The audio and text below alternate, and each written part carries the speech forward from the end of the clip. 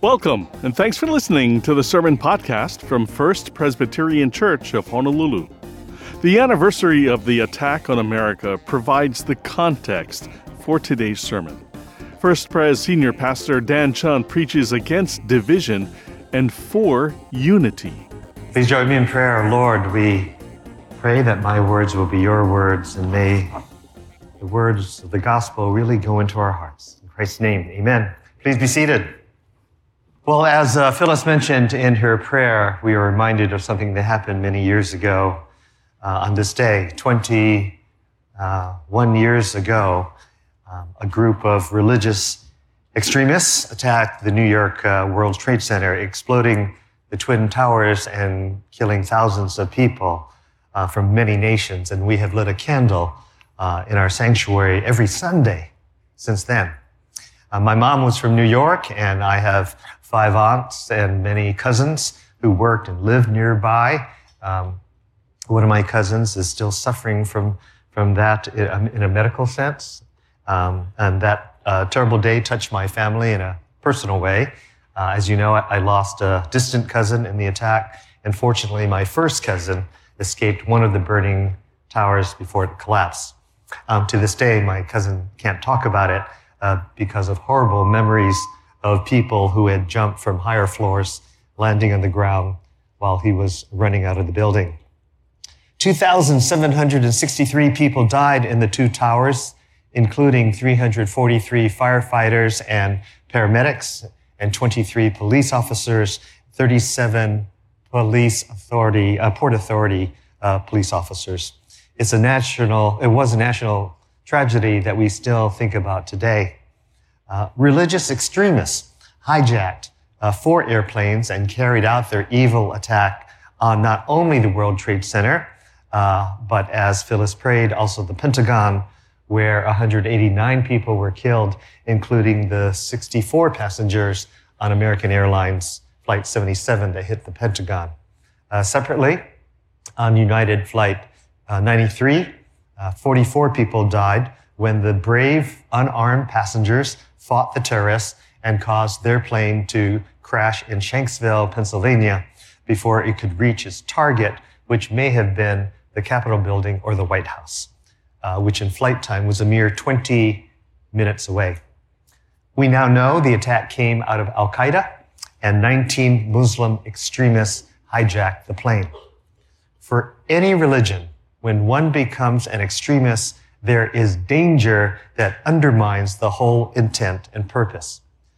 For Christianity, Jesus knew very early that a kind of extremism would form and be hurtful to the future Christian faith, a form characterized by legalism and rules and regulations and ideology and self-righteousness by those who abide by it would then miss the whole point of the gospel. And in fact, that kind of thinking is what killed Jesus. And that is what we're going to talk about today. Easy for us to criticize the extremism of other philosophies or other religions. It's also easy to miss the toxic danger of extremism in our own faith and church if we are not careful.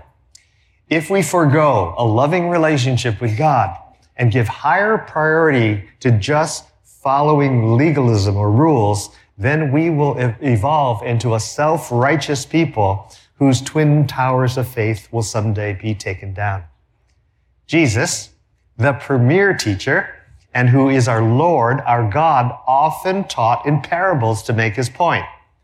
As a way of honoring the Lord and his word, please stand if you're able as I read for us one of our Lord's famous parables. This is from the Gospel of Luke in the 15th chapter. It says this: all the tax collectors and sinners were coming near to listen to Jesus, and the Pharisees and the scribes were grumbling and saying, "This fellow welcomes sinners and eats with them." So Jesus told them this parable: which one of you, having 100 sheep and losing one of them, does not leave the 99 in the wilderness and go after the one that is lost until he finds it?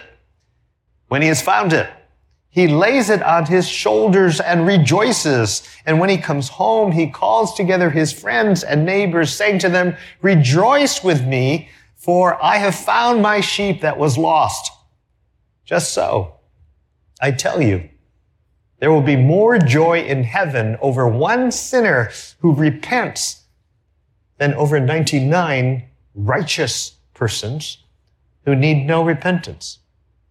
Or what woman, having 10 silver coins, if she loses one of them, does not light a lamp, sweep the house, search carefully until she finds it? And when she has found it, she calls together her friends and neighbors and saying, "Rejoice with me, for I've found the coin that I had lost." Just so, I tell you, there is joy in the presence of angels of God over one sinner who repents. This is the word of the Lord. Thanks be to God. Please be seated. So as our story begins, Jesus is having a very bad public relations day. The Pharisees and the scribes, or teachers of the law, were criticizing him for hanging out with sinners, eating and drinking with them. In fact, in the Gospel of Luke and Matthew, the criticism Jesus got was that he must be a drunkard or a glutton for doing such a thing, and doing it with tax collectors who were considered to be the worst sinners. He was just eating and drinking. He was not a drunkard or a glutton, but yes, he was eating with the social outcasts of the day, and that was a no-no to the religious leaders. Now, notice how the Pharisees and the scribes don't refer to Jesus as rabbi, a respected teacher. They simply refer to him as a fellow. They said, "This fellow welcomes sinners and eats with them." And earlier in the passage, they mentioned tax collectors. I always take offense when I read such verses because my dad worked for the IRS. He worked for the Department of Treasury and then became a tax collector and helped lead the auditing division. That also meant he had a lot of friends, as they didn't want to be audited. That's a joke. But since my dad was a tax collector, that would mean Jesus would eat with him. Yeah. So before we go too far, let me explain briefly who were these religious parties, people in first century Israel with whom Jesus had to deal with, in addition to those Pharisees in the passage. And you might find some of these, in a sense, in America. First, there are the Essenes, and who were also conservative and separatists in that they withdrew from society and moved into kind of a monastic community. They would strive to live in poverty and purity to the Jewish religion. Okay, not too bad. Then there were the Zealots, a term that the Jewish historian Josephus came up with. They were politically radical. They wanted to undermine with force the ruling power. Capital breach would be fine with them. And some became terrorists, like the 9/11 terrorists. All of them were politically active. In fact, Jesus invited Simon the Zealot to be one of his apostles. Then there were the Sadducees. Unlike the Zealots, they were close to the Roman government, and they were the elite educated. They were allowed by the Romans to run all of the cultural institutions, but to get to this kind of position, they had to liberalize their religions and, in a sense, secularize them. They didn't believe in miracles. They didn't believe in the supernatural. They didn't believe in the concept of resurrection. They didn't believe in angels, nor the Spirit. They didn't care about the details of the law. They just kind of believed it in general. And then we come to the Pharisees, and they were the popular party of the middle class.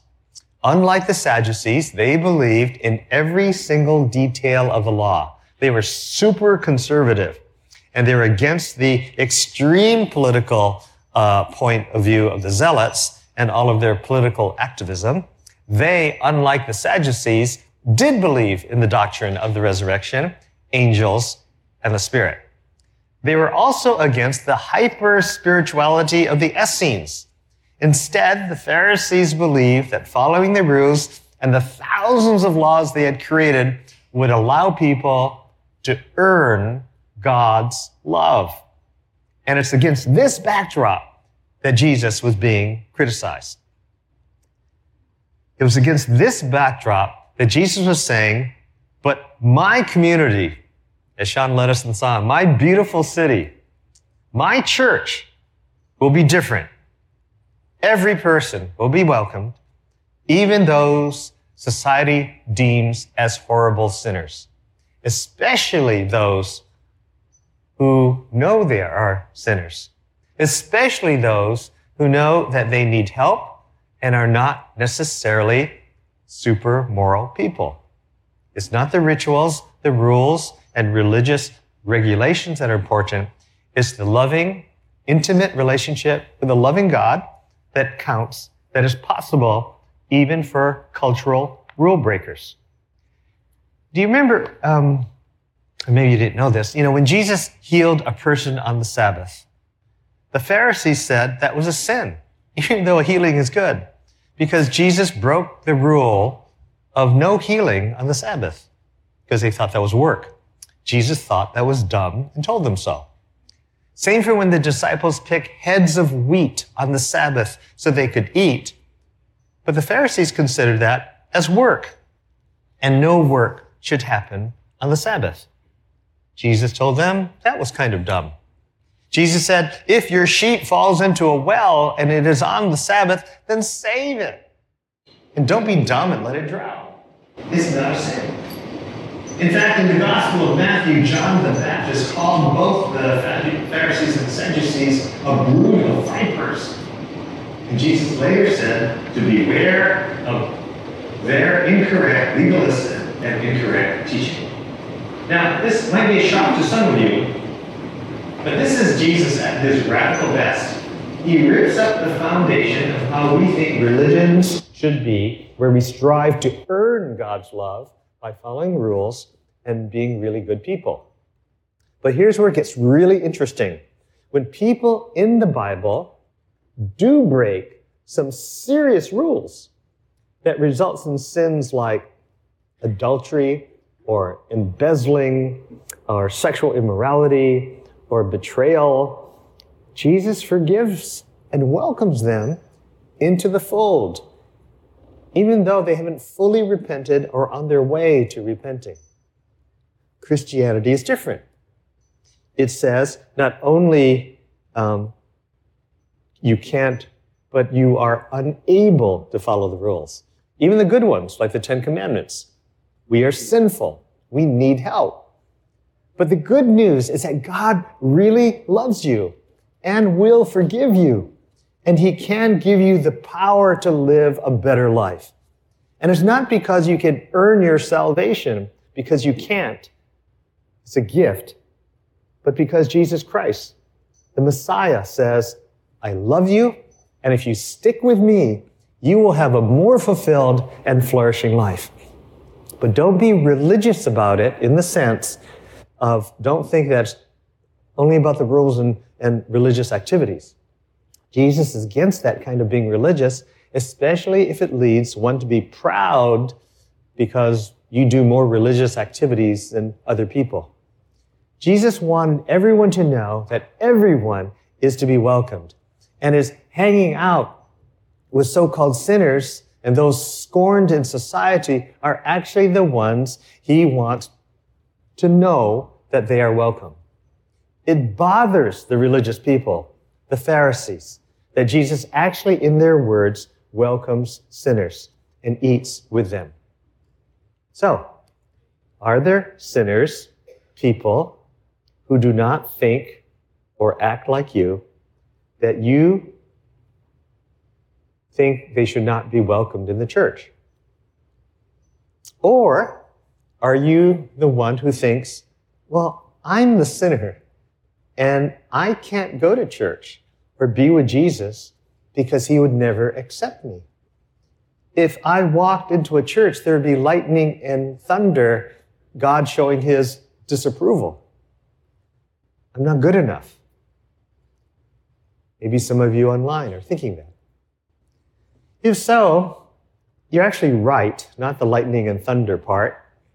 You and I are not good enough, because following Jesus is not about being good enough.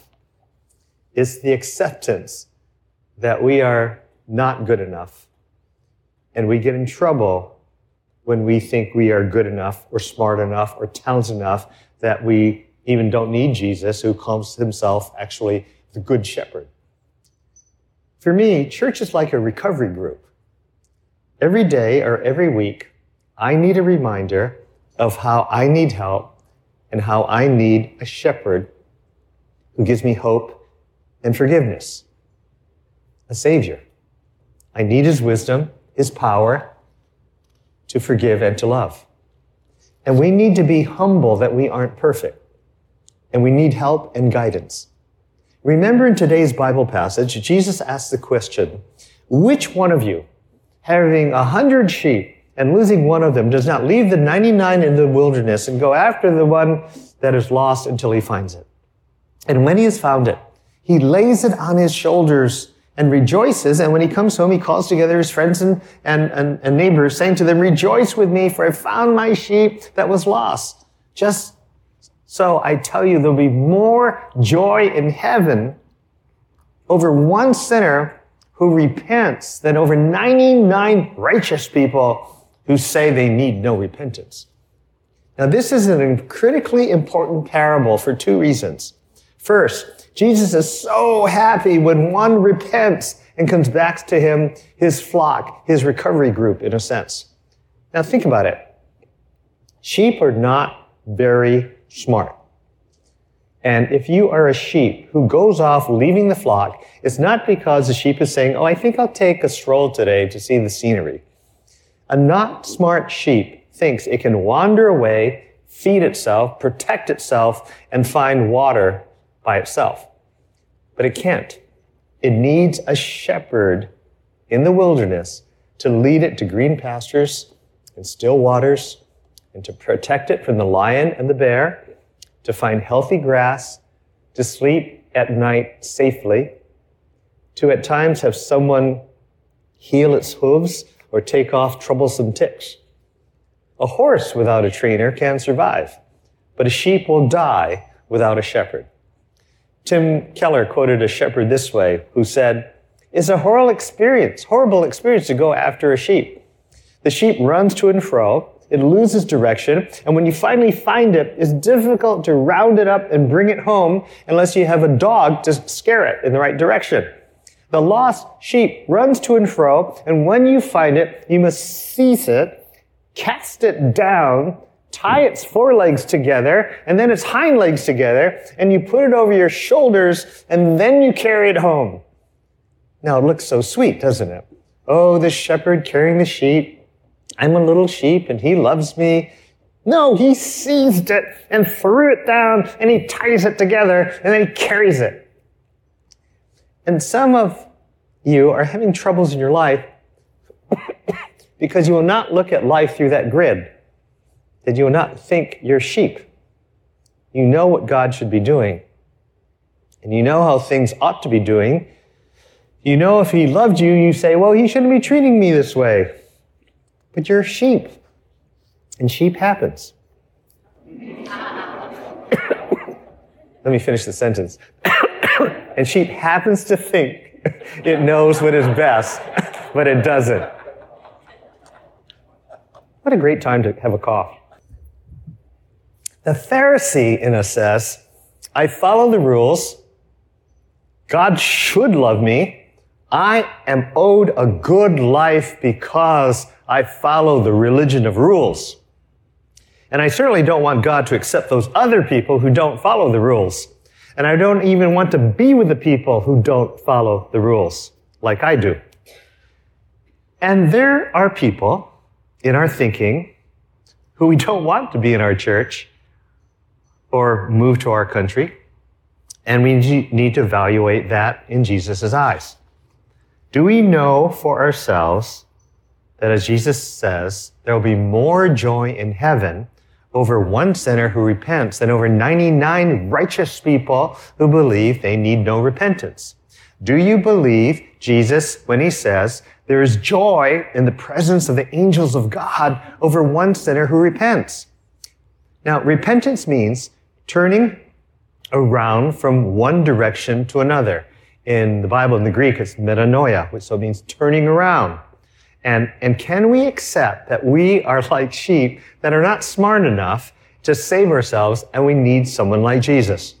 It is Jesus we need to follow, not the rules and regulations. Following the rules will not make him love us better. He already loves us so much that he died for us. And if we turn towards him, can we imagine what it means that angels rejoice when we repent? There are thousands and thousands, I don't know, maybe millions of angels in heaven. So imagine a packed stadium of angels applauding and cheering you and giving you a standing ovation because you decided to follow Christ. That we once were lost, we admit, but now we're found. And could we admit that it was amazing grace? And we don't shy away from this word, amazing grace that saved a wretch like me into the loving arms of God. So don't be so religious that you think you are so righteous and then look down on other people who are not righteous, especially after God saved you in his amazing grace. Now, do we have a heart that others might know Jesus and that we're actively trying to lead others to this loving God? Do we actually have a heart of evangelism that all followers of Christ should have some degree of? Now, hear this parable, also the Gospel of Luke, in the 10th chapter. 2 men went to the temple to pray. One was a Pharisee, and the other one was a despised tax collector. Not again. Okay, tax collector.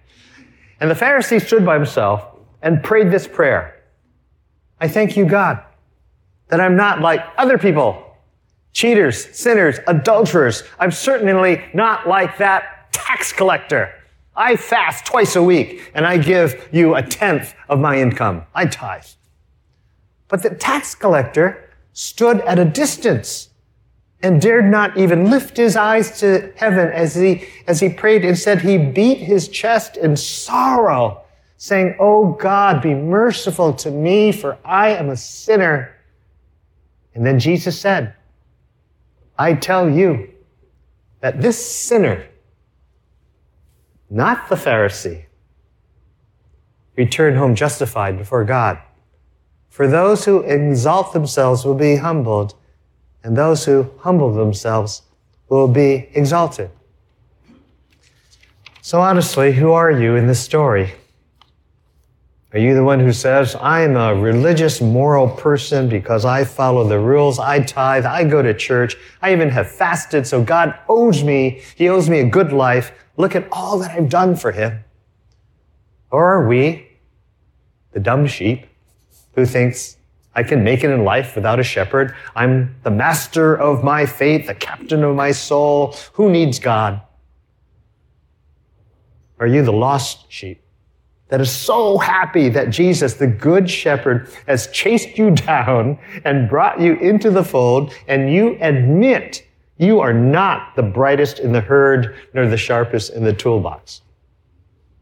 Or are you the Pharisee who prays and says, Pharisee was on this side, thank God that I'm not like the other people who are cheaters and sinners and adulterers? Or are you the cheater, the sinner, and the adulterer who's so glad that Jesus found you, carried you, welcomes you back into his family? And true, back then, the tax collectors ripped off their own people by charging even more than the Romans demanded, and then they kept the difference for themselves. Are you the one who says, oh God, yep, I did that. Be merciful to me because I'm a sinner, for I'm more of a taker than a giver in life? Now hang on to your seats. I'm going to go one step deeper. Ready for this? We're going to go deeper, and this is something not everyone thinks about. So the church welcomes everyone. I mean everyone. So now in the church, how do we get along with each other? great to be welcoming, but now I have to be in community with this person who's so different from me theologically, maybe politically, maybe ethnically, maybe culturally. And do we say, no, I'd rather just hang out with the righteous people like me, those who think and look like me? Jesus, you really want a church that's so mixed? Really? Jesus welcomes everyone, even the sinners. He wants to hang out with them, fellowship, and eat and drink with them. Even the ones that you might think shouldn't be here. The ones you might think are sinners. The ones who might not agree with you theologically or in lifestyle or politically. So now that everyone is welcomed, how do we get along?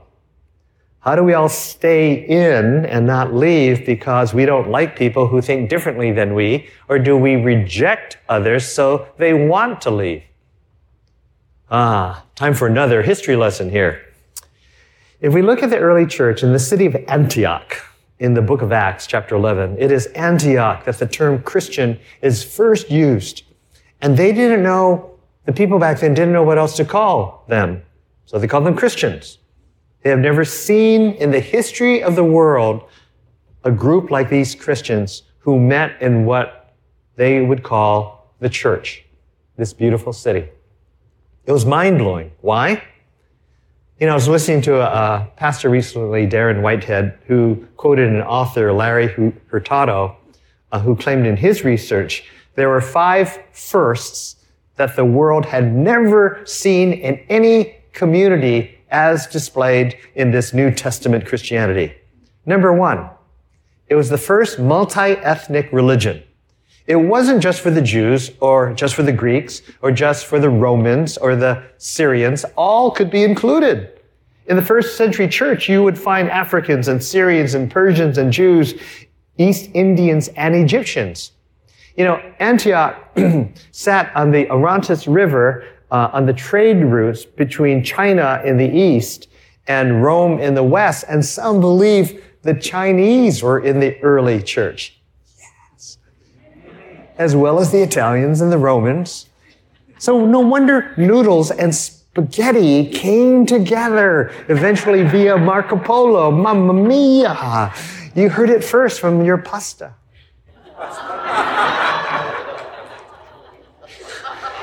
So there is a melding of cultures of Greek and Hellenistic, Roman, Armenian, Mesopotamian, Arab, Byzantine, Turkish, and maybe even Asian.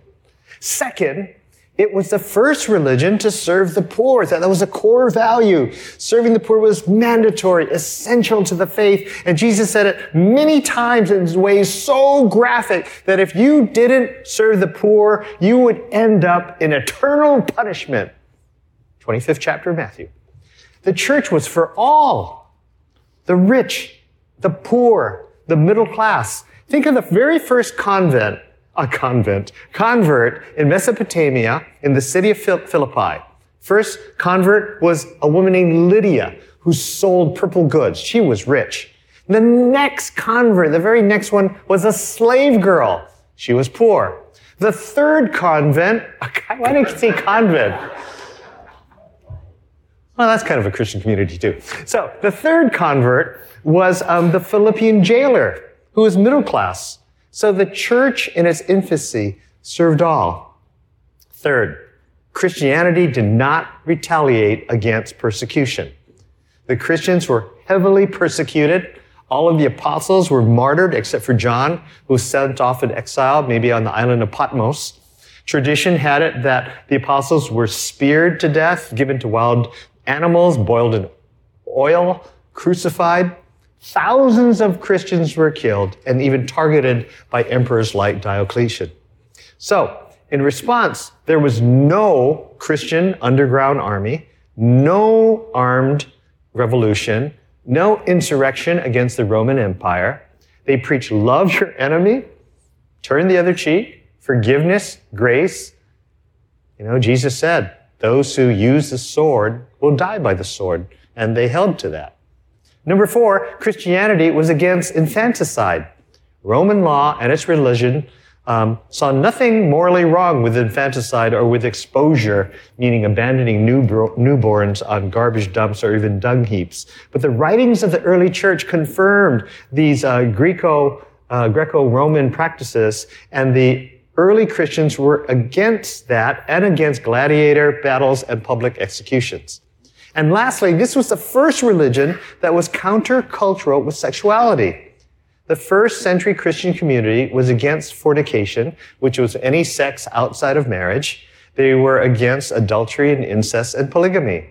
And so here we have a new community in which Jesus thought everyone should be welcome and we would live in radically different ways. So look at that first group of disciples that Jesus called together. You have Matthew, a tax collector who was hated by the Jews. Then you have Judas, who might have been an Essene. Then you have Simon, who was a zealot.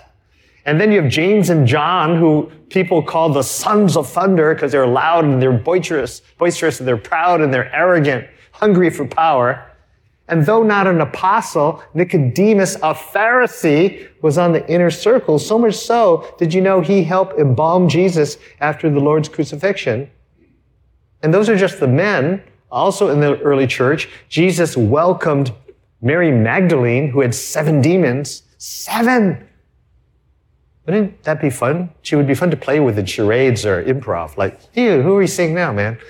And then also people like woman at the well who had 5 husbands and was sleeping with another man, and maybe an adulterous woman who was about to be stoned.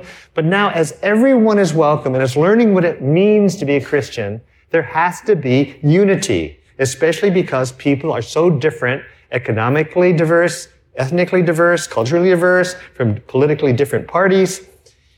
And as your pastor, I'm reading these passages in the Bible and I'm thinking, we can face any challenge in the future if we are unified.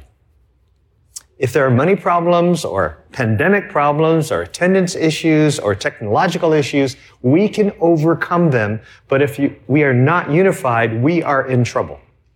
It will be toxic and divisive if we are not unified in Christ. With all of our diversity, we must stay unified and major in the majors and not the minors. Jesus himself called his unique church into being. In the Bible, unity is extremely important and it's proclaimed, and people are called out if they are not. Is it not interesting that Paul's letter to that first century church, again in the city of Philippi, where Lydia and the slave girl and Philippine jailer were, he wrote this: I urge Euodia and I urge Syntyche to agree in the Lord. Yes, and I ask you to, true comrade in my work, help these women because they toiled with me in the gospel together with Clement and my other fellow laborers whose names are in the book of life. I find this incredibly interesting. It's such like an unknown verse. Nobody preaches on it. I find this incredibly interesting that unity was so important to the Apostle Paul. He regarded it as something so important that writing from a cell in Rome, he would call out these 2 women, Euodia and Syntyche, by name in a church newsletter and say to the early church in Philippi, these women must be reconciled. It's bad for the church. And there's some drama going on that Paul fears might split the church. In the Old Testament, we read of the importance of unity. It says in Psalm 133, how very good and pleasant it is when kindred live together in unity. It's like the precious oil on the head running down upon the beard, on the beard of Aaron, running down over the collar of his robe. It's like the dew of Hermon, which falls on the mountains of Zion, for there the Lord ordained his blessing life forever. So as Moses consecrated his brother Aaron, that's what it means, and his sons to serve as the Lord's priests, so God is saying, you are his ministers, and you are the messengers of the gospel, so be unified. Nothing turns people off as badly as having no unity. And so I end with these 2 challenges. What is the Lord saying, and what is he saying to you? First, maybe some of you need to reconcile with someone to bring about unity. Maybe it's in your family. Maybe with a friend. Maybe a colleague. Maybe you have hurt someone, or maybe you have been hurt. And this is a call today for reconciliation. Second, maybe some of you might want to reconcile with God. Some of you might be thinking, whether in this room or online, hey, actually, Dan, I am that person you spoke of earlier that I don't think I'm good enough. I am that sinner who wonders if God loves me. And I'm the one who has blown it. So please hear today that Jesus loves all people. He loves sinners. He died for you and for me. In fact, it is our proclaiming loudly and clearly as a Christian that I am a sinner. And that is our admission ticket to the church. For we are a hospital of sinners, not a museum of saints. So I'm going to lead us in a prayer now for unity and for all of us to draw closer to Christ and reconcile with God or with others. Please join me.